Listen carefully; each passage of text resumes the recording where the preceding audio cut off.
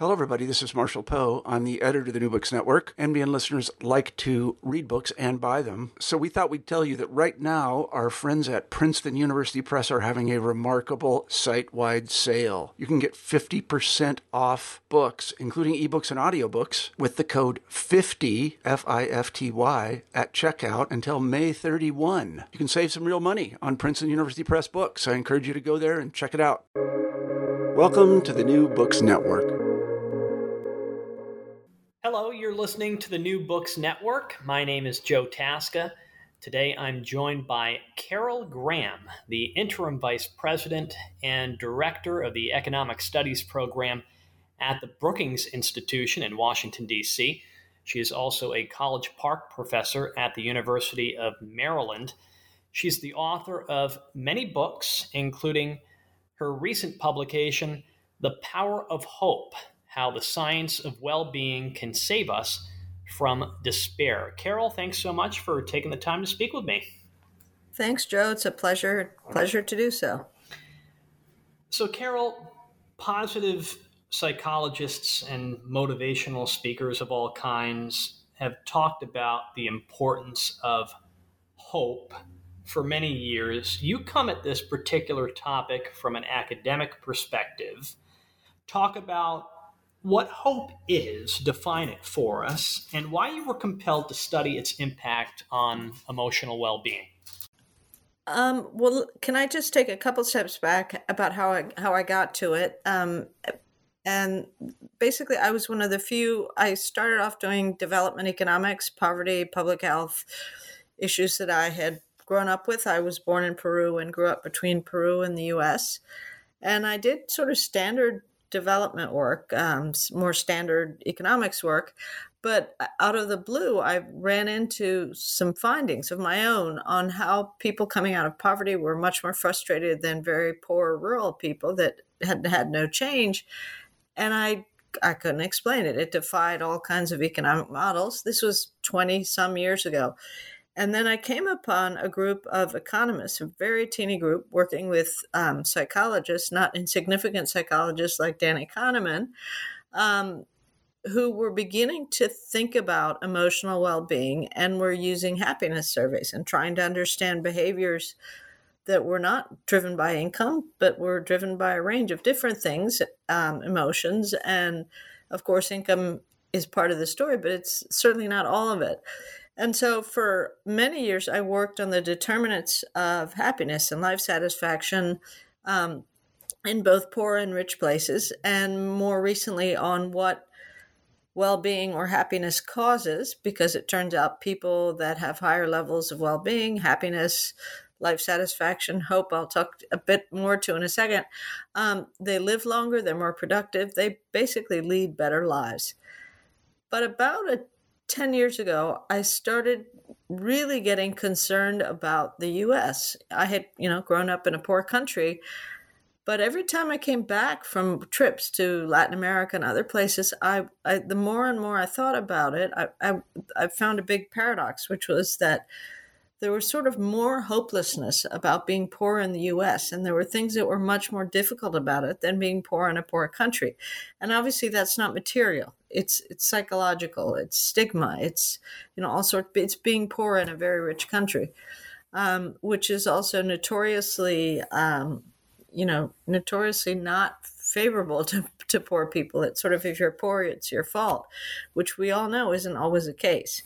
But anyway, so I started to think about inequality, not just of income, which I'd thought a lot about over my career, but inequality of hopes, inequality of positive emotions, inequality of bad markers of, or markers of ill-being like stress, despair. And I realized that the differences between the sort of well-being, from everything from life satisfaction to stress to, lack of hope, the analog of hope is despair, were much greater between the poor and the rich in the U.S. than in other places, including Latin America, which is a very poor, unequal region. But the poor in Latin America are much more hopeful than the poor of the rich. And as I found this, I wanted to understand what was going on in the U.S. better. and I tried to, break it down into different things, like different racial groups. I thought this was a time of the Ferguson riots in Missouri, the Freddie Gray riots in Baltimore, and I thought African Americans would be particularly gloomy, whites kind of in the middle, and Hispanics cheerful, because that really is like a regional trait. It shows up in so many different ways and measures of well-being. But I found actually that the most optimistic group were low-income African Americans, and the least optimistic group were low-income whites. So at the time, it was very puzzling. I thought maybe I had a coding error, reran all the data.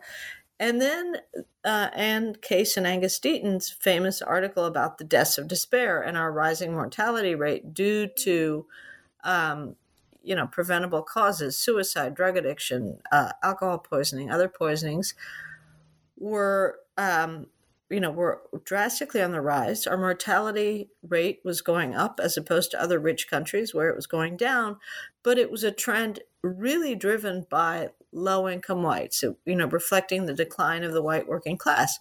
But I also wanted to understand why were minorities who were obviously more materially deprived, often faced discrimination, why were they more hopeful? Why were they so resilient? And then we also realized that our metrics of lack of hope tracked robustly with deaths of despair at the level of individuals, at the level of place, and at the level of race, right? So the same white declining communities that we now know all too much about and read about all the time, which have high levels of deaths of despair, we could have identified those before deaths started to increase if we'd been tracking the metrics regularly, because what we found was that this despair very, very clearly preceded the deaths of despair by almost a decade. So I've been working on that a lot, and in the process, hope seems to be so important, operating in the opposite way, but we know very little about it. How do you operationalize hope? How do you restore hope in places and in populations where it's been lost? And so then I started digging more closely into hope. And what I think really matters about it is that it's very different from optimism. Optimism is the belief that everything will be all right. And hope has agentic qualities. It's the belief that you can do something to make your life better. And I have a couple of quotes in the book that sort of speak to this. One is a comparison between the tragic optimist and the hopeful pessimist, right? The hopeful pessimist wants to make things better. The tragic optimist just thinks they will be better. And then a wonderful quote from Amanda Gorman's inauguration poem, that hope is not a promise that we give. Hope is a promise that we live.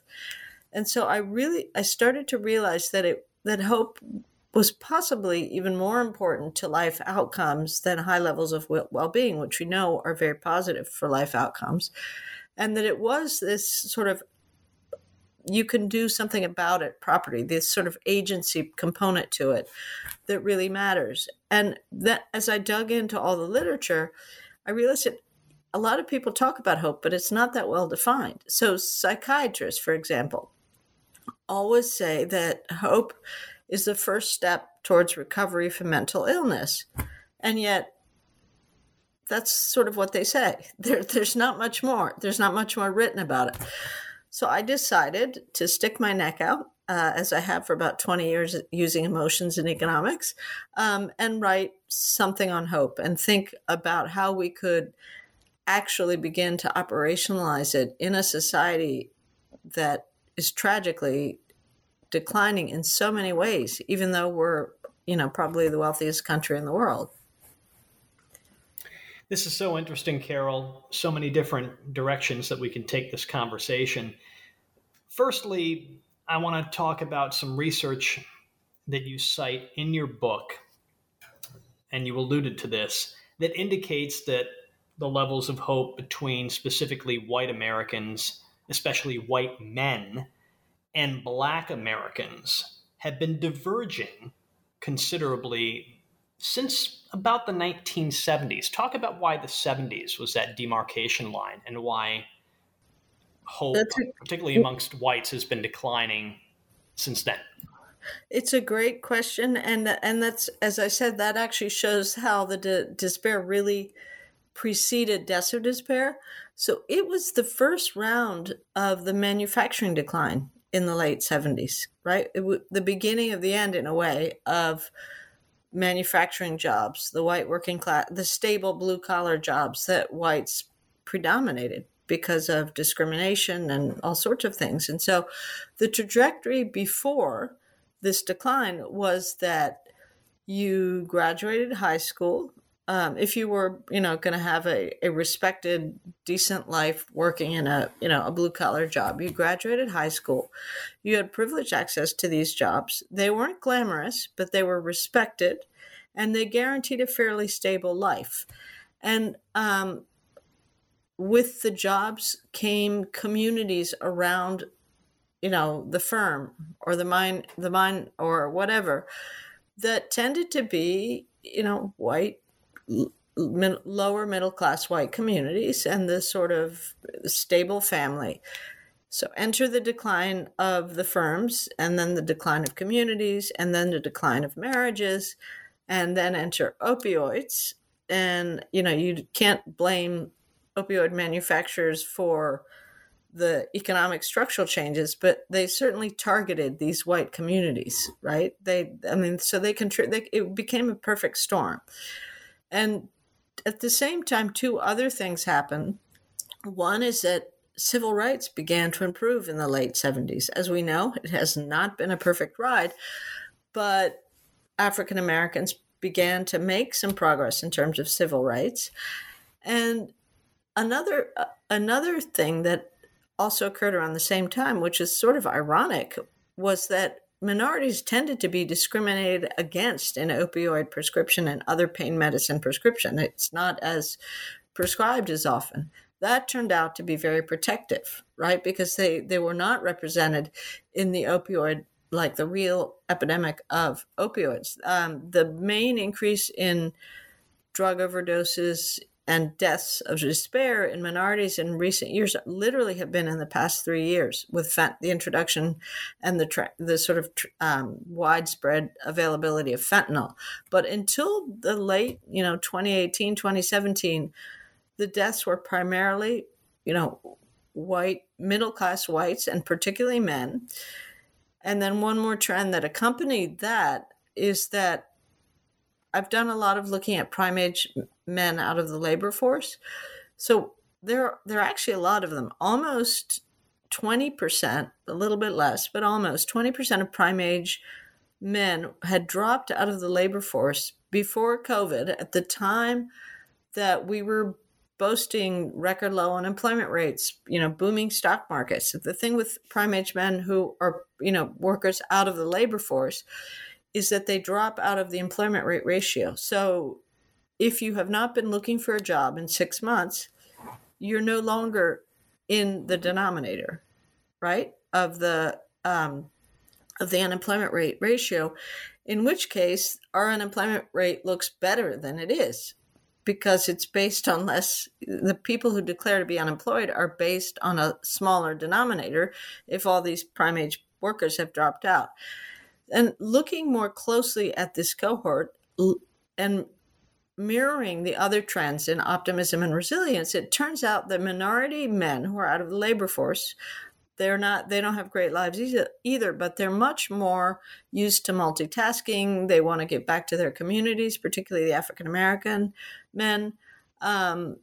They've had less stable work arrangements forever, right? And then the white men who've had stable jobs and all of a sudden have lost their way in a way. And because marriage rates have also fallen as unemployment and other declines occurred to the white working class, there are a lot that are a group that's in really bad shape. High levels of addiction, reported pain. Many of them predominantly live in either their parents' basements or in their parents' census tracts. So they're not moving to look for jobs.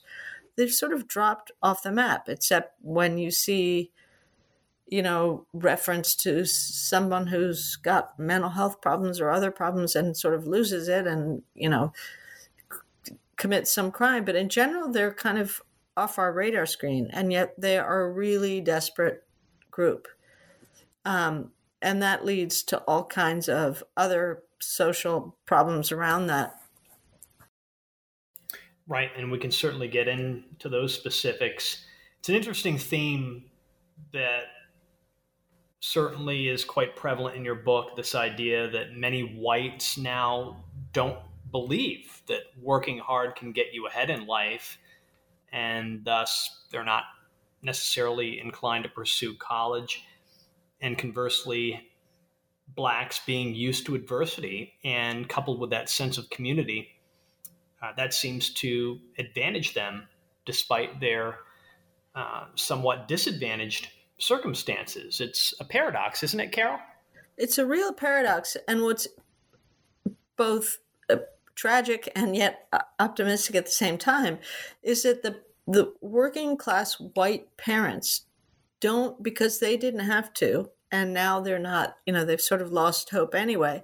They are not pushing their kids to go beyond high school. I did these surveys of low-income young adults in chapter 4 of the book, and what I found was that it was the white kids who had graduated from high school who really they did not plan to pursue more education. They tended to be reliant, but they didn't trust others. They didn't talk about community or their communities, and they didn't particularly get along well with their parents. Some did, some didn't, but almost every one of them said their parents did not support them pursuing higher education. Versus the African American kids who had more material deprivation, had much more hope for the future, much more trust in others. Even though their neighborhoods these are both low income neighborhoods in Missouri, their neighborhood was not great. And they said that. But they also had, equally important, they had a parent or a grandparent or someone in their community who supported their aspirations to go to college. And, almost with a few exceptions, they were going to try and go to college. And this mirrors findings that I found in a similar survey in Peru, where I'm from, which is written up in chapter 3, and we were able to get much more detail, plus repeat the survey over time, so we could see if the kids with high aspirations actually stayed in college and pursued graduate school. These are poor kids in Peru in a neighborhood where half is paved and half is not. And yet 85% of our respondents said they were going to college or post-grad education, and not one of their parents had a college education. They were all informal taxi drivers, little market vendors, or they were domestic servants or, construction workers. But the parents wanted their children to do better than them. And that's mirrored again in the African-American interviews and attitudes. And it seems it doesn't exist anymore in low-income white cohorts. And so what is optimistic about it, of course, is that minorities are continuing to try and narrow gaps and making very gradual but real progress in doing so. But I feel like the young adults that are not going to pursue other kinds of education, and it doesn't have to be college, are going to be another generation in despair because, as you and I probably both know too well, tomorrow's labor markets are going to be very tricky and not very promising for people that just have a high school education and don't have any skills, right? Their low-skilled jobs are going away. That's a reality. So what do you need to train in? Well, these kids don't have any idea. I don't think the African-American respondents really did either, but they knew that they needed to get educated. So they were aiming to do that. But there are other kinds of training. But for labor markets of tomorrow, you need socio-emotional and cognitive skills. You need things that you don't learn in high school. It's certainly not, relatively meager quality public high school. And they're just not going to have, living wages and a decent life with the education and backgrounds that they have already. And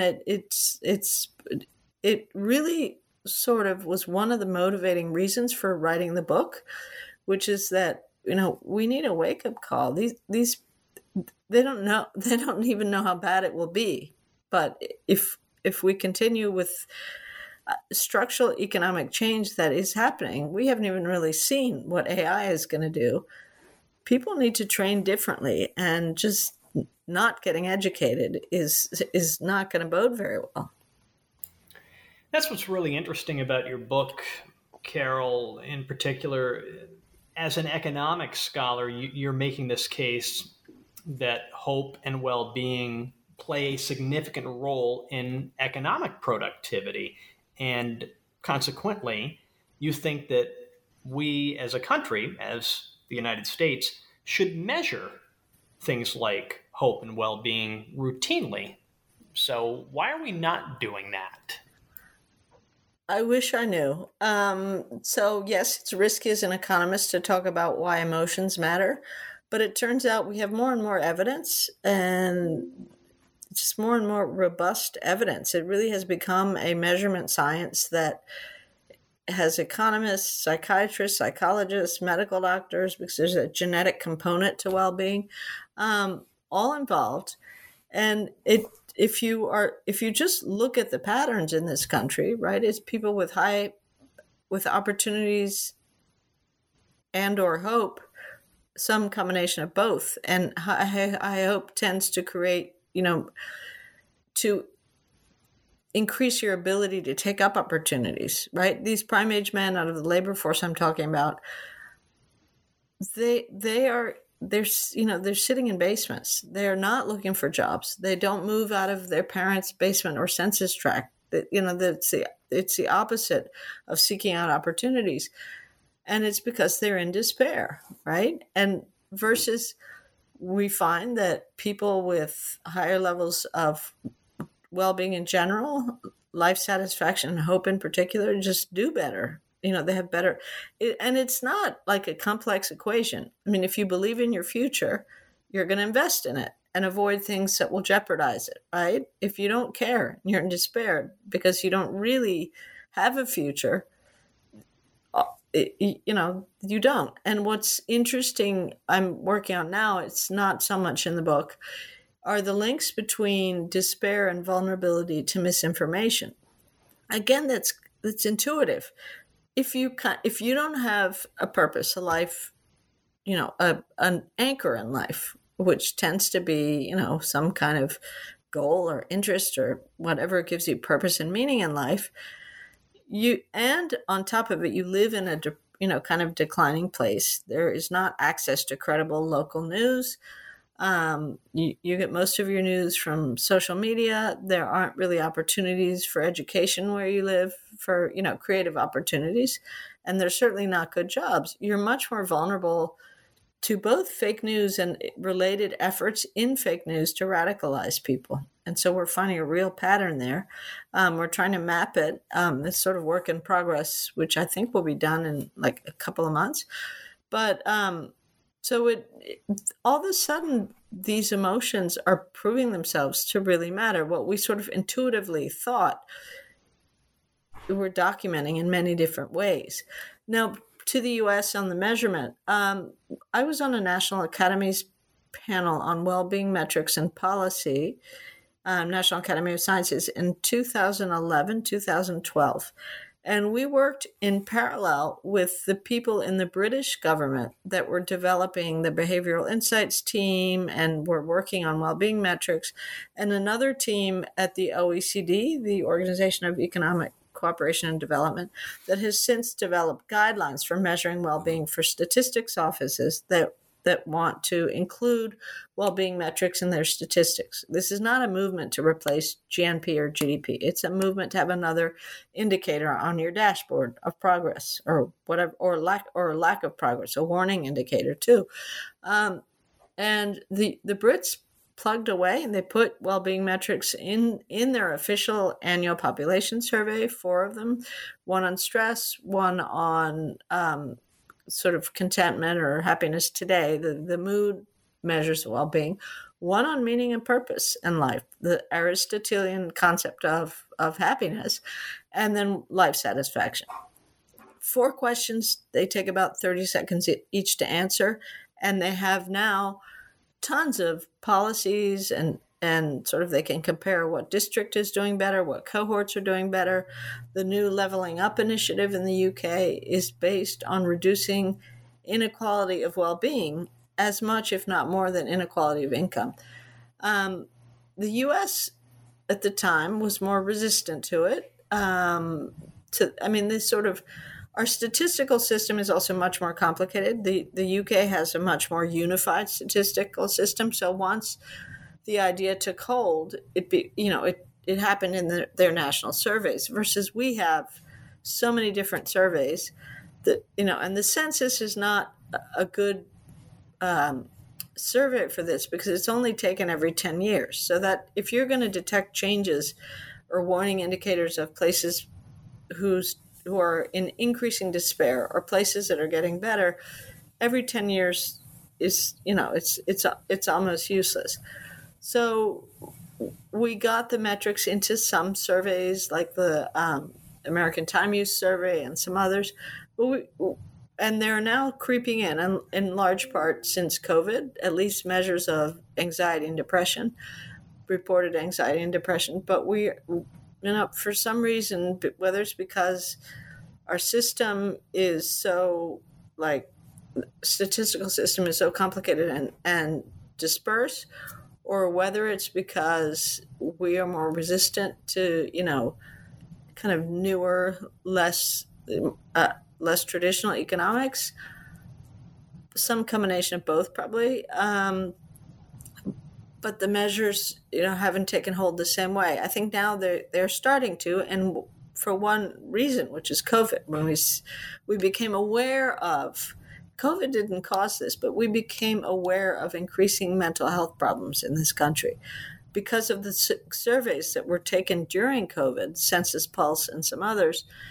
And many studies have wrongly attributed the increase in mental health problems to be due to COVID. And yet, the increase in anxiety and depression among youth began in 2010, 2011, and other increases. And so COVID exacerbated the problem. I don't dispute that, but this is a longer term trend, and it has to do with all kinds of things like social media or anomie. Loneliness is a huge issue. Loneliness is a big precursor to depression and suicide. It's not causal, but the patterns show that people, particularly if it's young people that are lonely, it leads to deeper and more serious problems. No surprise, the UK has a Ministry of Loneliness. New Zealand bases all of its budgeting and policy priorities around well-being. The Canadians are starting to do that. So this really isn't crazy. It's not, the Japanese now are starting to think about it. And I was interviewed by a representative from the government of Japan, which is chairing the G7 in June, and they want to talk about well-being as part of their agenda because there's sort of an awareness around the world that was made very clear by COVID, which was that it's not all economics. We used to say, oh, it's economics, stupid. Well, actually, it's more than economics. And people's, well-being and mental health can play a huge role in making societies succeed or fail. So the U.S. may be slowly starting this, but, I can always hope, right? Certainly. And you have scholars like Jonathan Haidt and Jean Twenge who've done a great job in the last decade of highlighting how social media has impacted the levels of anxiety and depression amongst young people. They've really done their part in that regard. Now, later on, Carol, I do want to get back to this idea of how a lack of hope can certainly play a role in distrust in society and democracy that you allude to in your book. But I want to ask this question: aspirations. How does hope play a role in a person's aspirations in life? And are aspirations persistent over the course of time? You've obviously read the book, as chapter 3 talks a lot about this topic. So hope is kind of the overarching framing concept, right? It's a belief in your future and that you can make your future better. Aspirations are certainly related to hope, and it's hard to have aspirations if you don't have hope. But aspirations tend to be targeted objectives. I want to go to college, or I want to do a PhD, or I want to become an artist. Doesn't matter what they are, but they're more targeted. They're more focused on a goal. And what's interesting here, this is newer evidence, but we show in chapter 3 in the book and in an article in the Journal of Population Economics where we published the results of our Peru survey, and we were able to track these low-income adolescents over time. So we interviewed them once and then again 3 years later. And it's hard to track the same people over time. It's expensive, it's time-consuming, all sorts of things, but we found that our high aspiration kids, 85% of this sample of 400 low-income Peruvian adolescents, 85% wanted to go to college or postgrad, or they said they wanted to, the first round. When we re-interviewed them 3 years later, about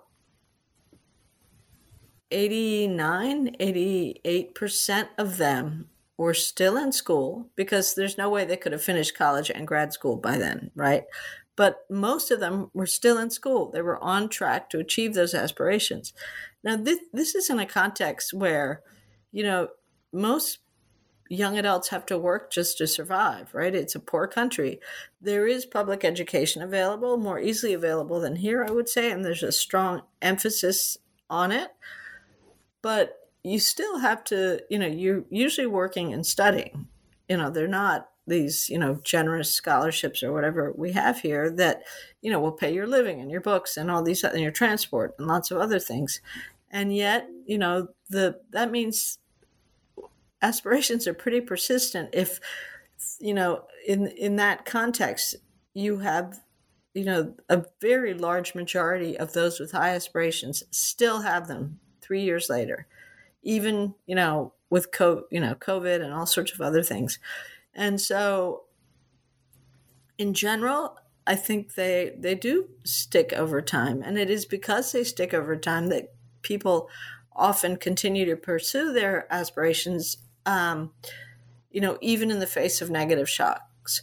Now, one thing I did find that kind of tended to reduce aspirations was if the kids themselves had gotten, seriously ill, because it becomes impossible to do what their goal is or their objective is.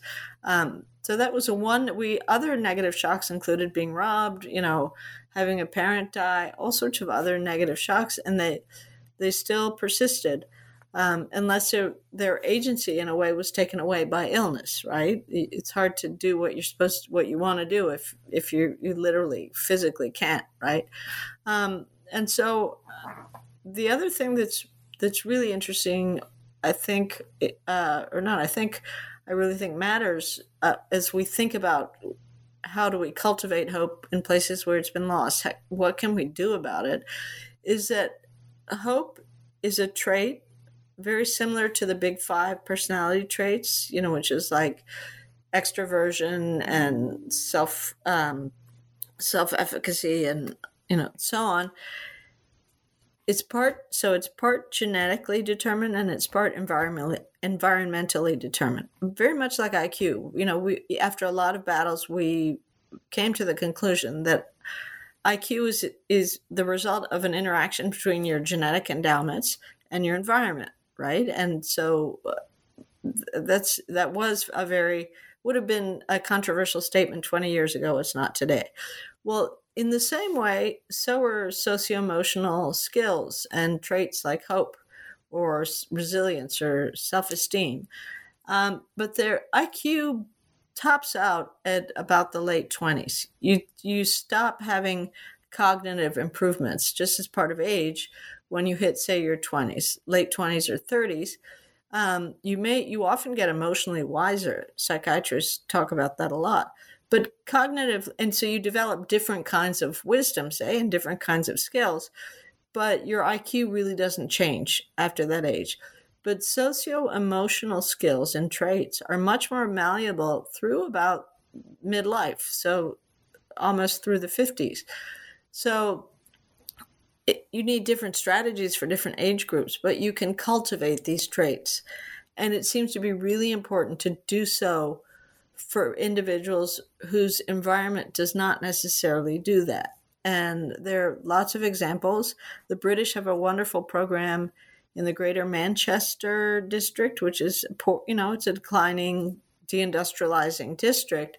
And the program is called Be Well. And as part of the school curriculums in middle and high school, they teach kids things like self-esteem, coping skills, resilience. There's some like ways to cope with loneliness. And it turns out they actually do better in school because that's been tracked over time. For older people, you're probably not going to retrain 50-year-old prime-age men out of the labor market, but you can kind of cultivate their meaning and purpose in life, their existence, their quality of life, by simply getting them out of isolation and into some form of activity and a joint activity, right? So access to volunteering, participation in the arts, walks in green spaces. They seem like silly, simple interventions, and guess what? They work. And actually, the National Endowment of the Arts is now using participation in the arts in declining communities as a way to increase community well-being. And so, we need to be creative. But again, if the evidence more and more shows that people in despair are just sort of stuck in bad health, low aspirations, and worse, and if we don't do something about it, the problem isn't going to go away. It's only going to get worse. And so we need to think about different interventions for different age groups. There are interventions in the workplace. There's some evidence that, for example, feelings of belonging and feeling respected at work and having some autonomy at work are much more important than salary increases for worker well-being. So the list is long, and some things are more tried than others, but we have things we can point at.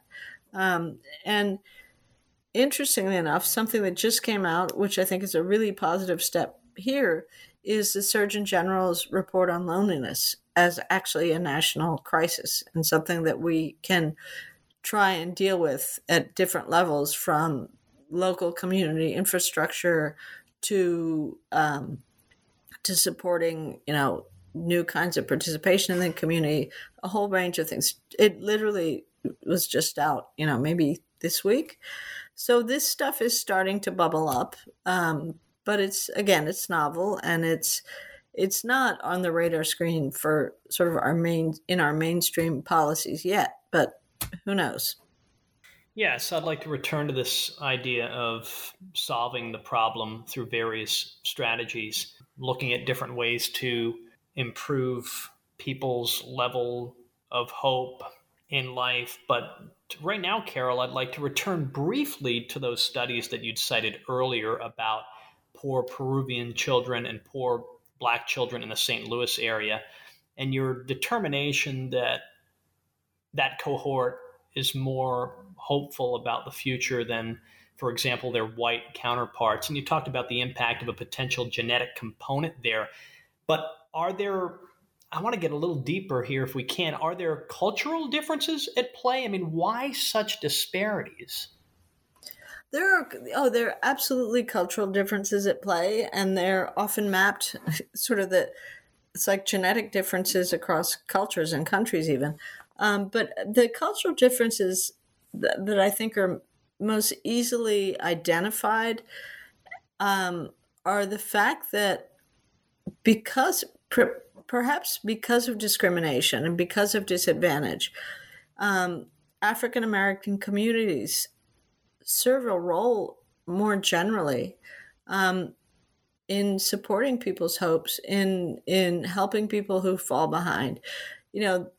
It's amazing that African American prime age men out of the labor force still want to give back to their community, right? There's sort of there are a number of examples that are pretty compelling along these lines.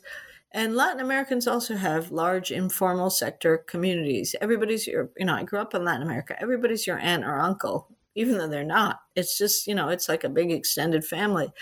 And that really plays a role in quality of life in general. But also, if you fall behind, you have your community. You're not stigmatized by being poor. You're part of a community, and people try and help each other out. I don't want to glamorize these things. It's hard to be poor and, an African American. There are a lot of African American men unjustifiably incarcerated and all sorts of things we know about. There's an awful lot of inner city drug and other kinds of problems that are leading to violence in those communities. So this isn't perfect. But in general, the patterns really stick out that this community aspect, which is also culturally different, plays a role. And the model for whites in general, but particularly the white working class, was the stable firm, the stable family, and the sort of structures that surrounded those things, right? So the Lions Club, the union, whatever, all these institutions that were part and parcel of what used to be working class life. And those institutions have declined tremendously. There's tons of evidence of it, whether it's Bob Putnam's work or just, numbers in terms of unionization and other things. And one of the things that drives it, part is this, the model around the firm. Well, that fell apart, right? And there are all these negative spillover effects.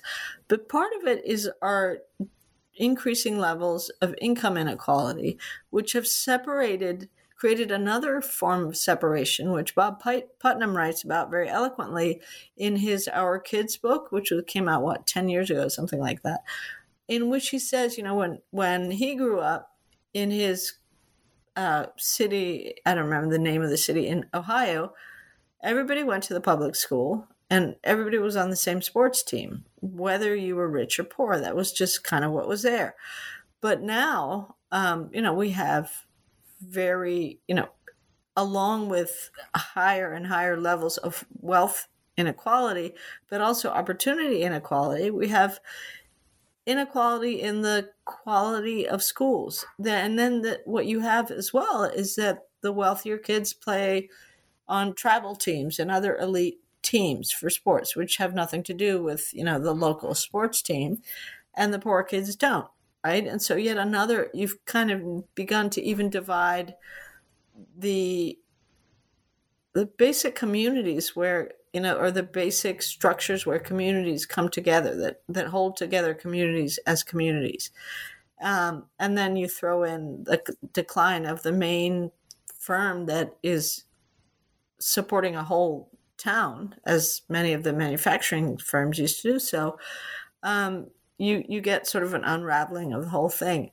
And white people were more represented in kind of those formal structures, versus minorities were more represented in their informal structures, which have not fallen apart, right? Because they never relied on the firm or whatever to kind of hold them together. So it's a complex story, but in a way, it's sort of an outgrowth of the American dream. The American dream is a very individualistic dream, right? It's about you work hard and you get ahead.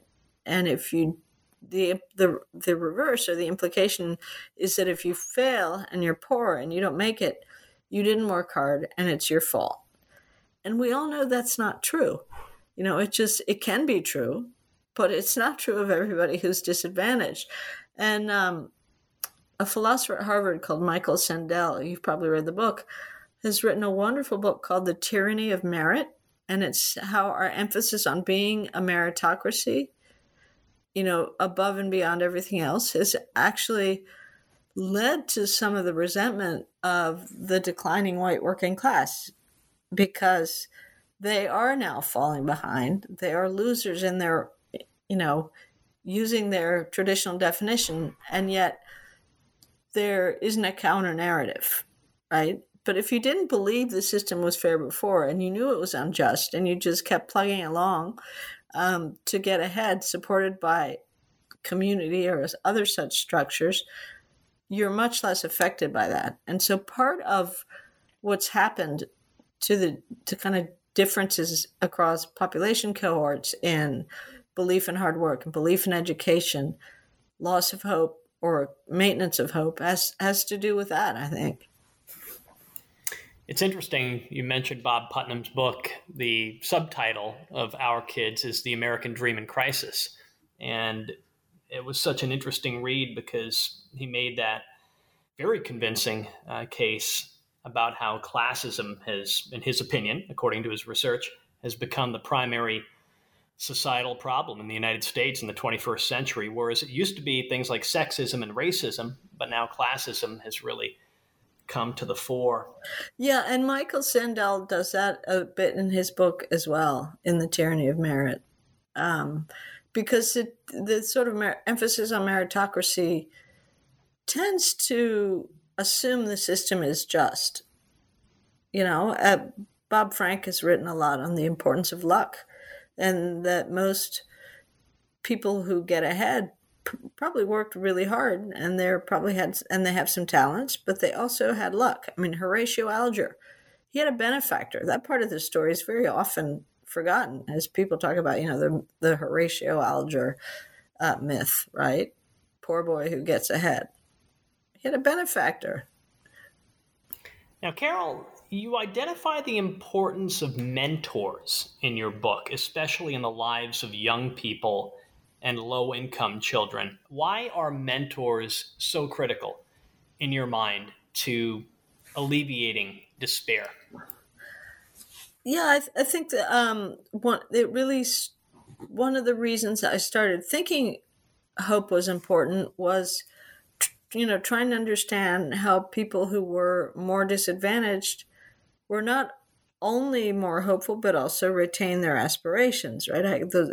Their aspirations seem to persist over time despite negative shocks.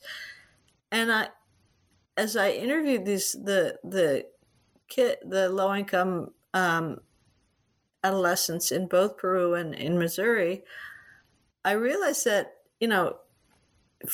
none of them went to like great schools where they had the most wonderful the superintendent of the African American school district where I worked and interviewed is a visionary, Art McCoy. He's in the book, and he really tried to restore and to cultivate hope among his students.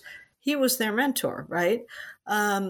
Because if you don't know what the future holds and you don't know how you're going to achieve it, it's kind of hard to do anything about it, which is very much an important part of hope. If somebody helps point you in the right direction and gives you some confidence that, if you try, you can succeed, it makes a big difference, particularly if the obstacles facing you, everything from, lack of means to lower quality infrastructure you have to work with or in, or discrimination or all the other obstacles that still exist out there. Mentorship is, I think, really critical. You're talking about populations that are the opposite of helicopter parents, which I think is terrible on its own, but it's a different problem, right? It's that some guidance really helps young adults through times where they're making very difficult choices with long-term implications. And those difficult choices include investing in their own futures, such as through education, but also avoiding risky behaviors that really can jeopardize their lives, whether it's taking drugs or, other behaviors or activities, that can, particularly if you're a young African-American male, that can put you in jail for most of your adult life.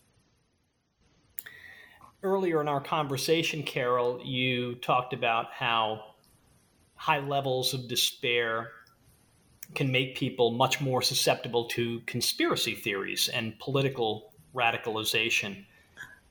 And you believe that providing people with hope for the future is absolutely necessary for a healthy democracy. Can you talk about that?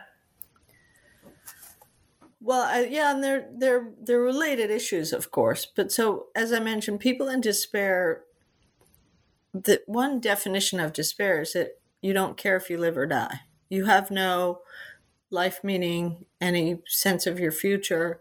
You've kind of given up, right? And if that's the state you're in, when presented with it's usually a false promise, right? But joining a group that promises to change things or to make things better again, let's say, some of the rhetoric that is all too common these days, then you don't have much to lose by sort of jumping into it, right? And I think that's part of the vulnerability.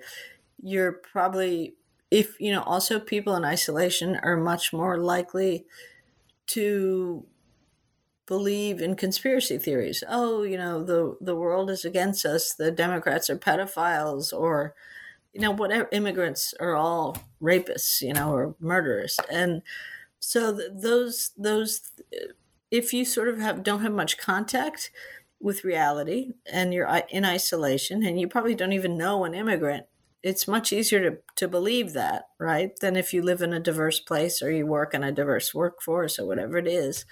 So I think that's part of the story is structural, but part of the story is also about access to good information, science information. The vaccine denial in this country it's really dangerous. It's turned into sort of denial of science and scientific fact.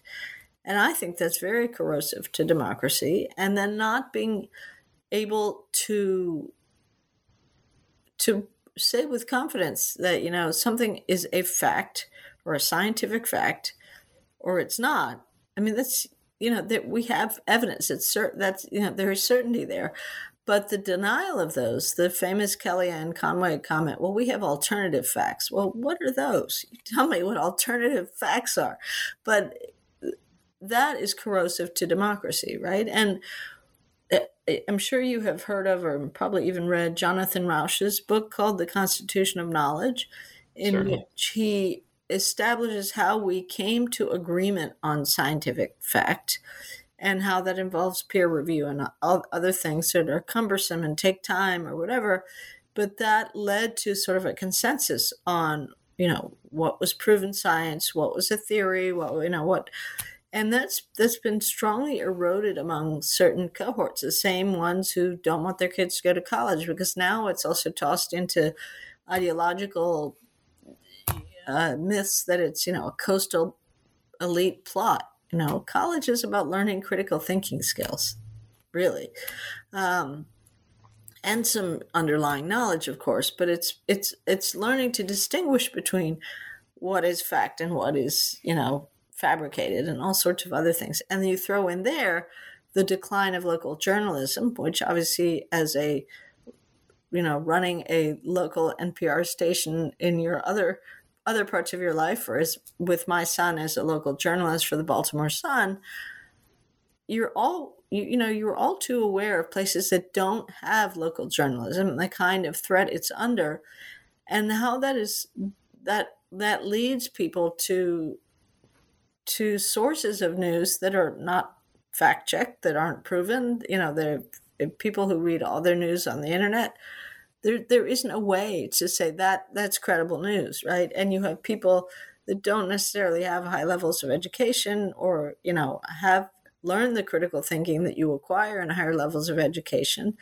And it's hard for them to distinguish. So it seems to me that trend, which does relate to radicalization and other kinds of serious problems, but also just the sort of understanding of basic scientific facts, the understanding of what our Constitution says or doesn't say. People are told all the time, this is unconstitutional, that's not constitutional, but they've never read, most people don't even know much about our Constitution. I mean, the average level of civic education among Americans today, I think, is frighteningly low. And I think that's a huge corrosive factor to democracy. Carol, as we begin to wrap up our conversation, I'd like to end on this note.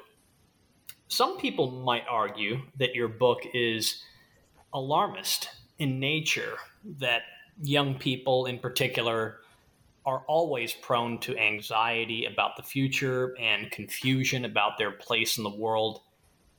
How would you respond to that type of criticism? I'm happy to get it because the trends are, so clearly terrifying. One is the trends in deaths of despair. Okay, we're one of the only countries in the world where longevity is decreasing rather than increasing due to preventable deaths, where our gains in life expectancy due to reduction of cancer, the reduction of heart disease and other things, or better treatment of it, have been completely eroded by suicides and drug overdoses. I don't know. That doesn't seem right to me. That's one big trend. The divisions in our politics have become, non-functional. And that's another alarming trend. And then, the level of gun violence that we have, there's something, it's guns for sure. I don't know another society in the world that has had even one mass shooting and has not introduced some sort of regulation on guns. And with the number of mass shootings we can't seem to do so. It's crazy. But the number of mass shootings that we have and are reflective of something else gone awry in our society. If you look at the profile of mass shooters, not all of them, but a majority of them, they tend to be lone wolves. They tend to be in isolation and despair. They tend to, they're striking at society in some way.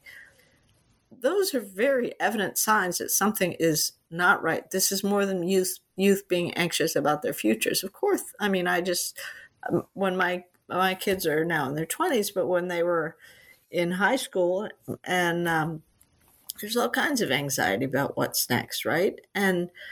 But they found their way. They didn't, whatever it is. One's a journalist, one's in med school, the other's an accountant. But they found,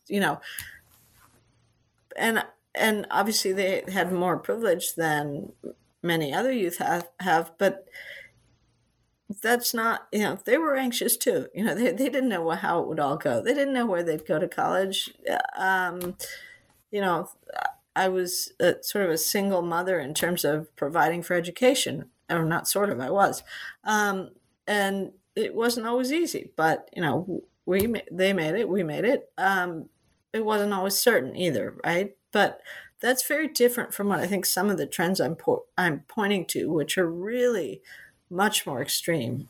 And the number now of, for example, kids going to the emergency room with suicidal behavior and other types of mental illness, and the increase in those trends from 2010 to today is stark. I just don't think we can deny that, there's a problem. We have what I call a crisis of lack of hope, or a crisis of despair. And, people who say I'm alarmist are digging their heads in the sand.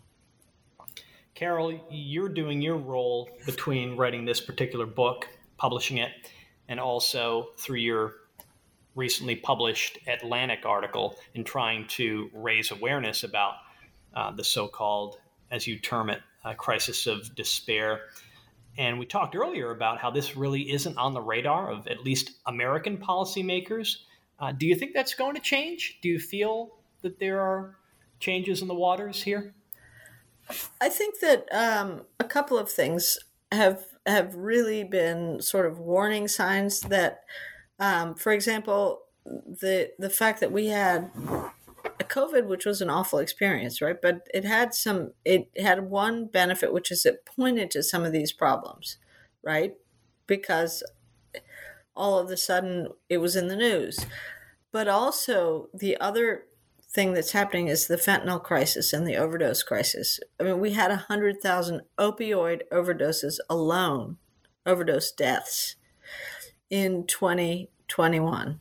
And it's worse, in 2022. And this year, it's already looking worse.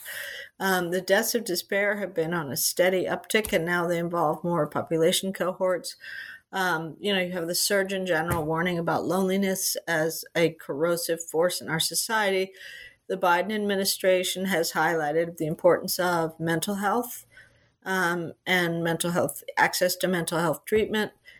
Again, not perfect. We have a long way to go, but there's initiative and activity in these areas. And one of the things I think is really important is that we're trying to draw communities into the process, because in deprived places, take rural Texas, where there's not a psychiatrist in sight, much less any kind of mental health treatment, without involving communities in identifying who's vulnerable and other things, there is no way we could all of a sudden ramp up the level of mental health care providers and continue with the individual patient doctor model. It just, it's can't address the extent of the problem. And so you're starting to see sort of local level initiatives, community level, or bigger initiatives that focus on involving communities, so-called communities of care, and other models that are trying to sort of raise awareness of the problem, but also involve people actively in it. And as most people with serious mental health care don't seek out treatment. I mean, that we know that, right? So peers are not going to provide the treatment, but peers can identify who's vulnerable and help them seek out treatment, or help providers seek them out. It seems simple, but it's really important. And other things like telehealth care are making some inroads. They are, they're actually pretty effective. I don't think they're so effective for, extreme mental distress, but they are effective in providing mental health where it's absent. And it's not clear that it's worse quality, because I have a friend who's a pediatric neurologist, and he works with a lot of autism kids. And when the pandemic hit and they had to switch to telehealth visits, I asked him if I thought that was less effective, or if he felt like it was risky. And he actually said, you know what, it's working out amazingly well. And it turns out the kids are a lot more happy talking to me and more inclined to speak with me from their couch at home, rather than sitting in my, cold, unknown office. And so some of the telehealth stuff, I don't think it's a complete substitute for a good mental health treatment, but it's really an improvement. So progress happens gradually, but I think we're starting to recognize the problem. There are plenty of people for whom it doesn't seem to exist. I'm amazed how often I talk about deaths of despair and people don't know what they are. And yet, over 1 million Americans have died of them since about 2010. I mean, that's a lot of people. Our mortality rate's going up, Anyway, but I do think that I do think there's going to be some gradual progress. Carol Graham is the author of the new book, The Power of Hope: How the Science of Well-Being Can Save Us from Despair. She's been speaking to us today. Carol, thanks so much for doing this. This was great fun. Thank you, Joe, and for all the time you took, and I hope it's of interest.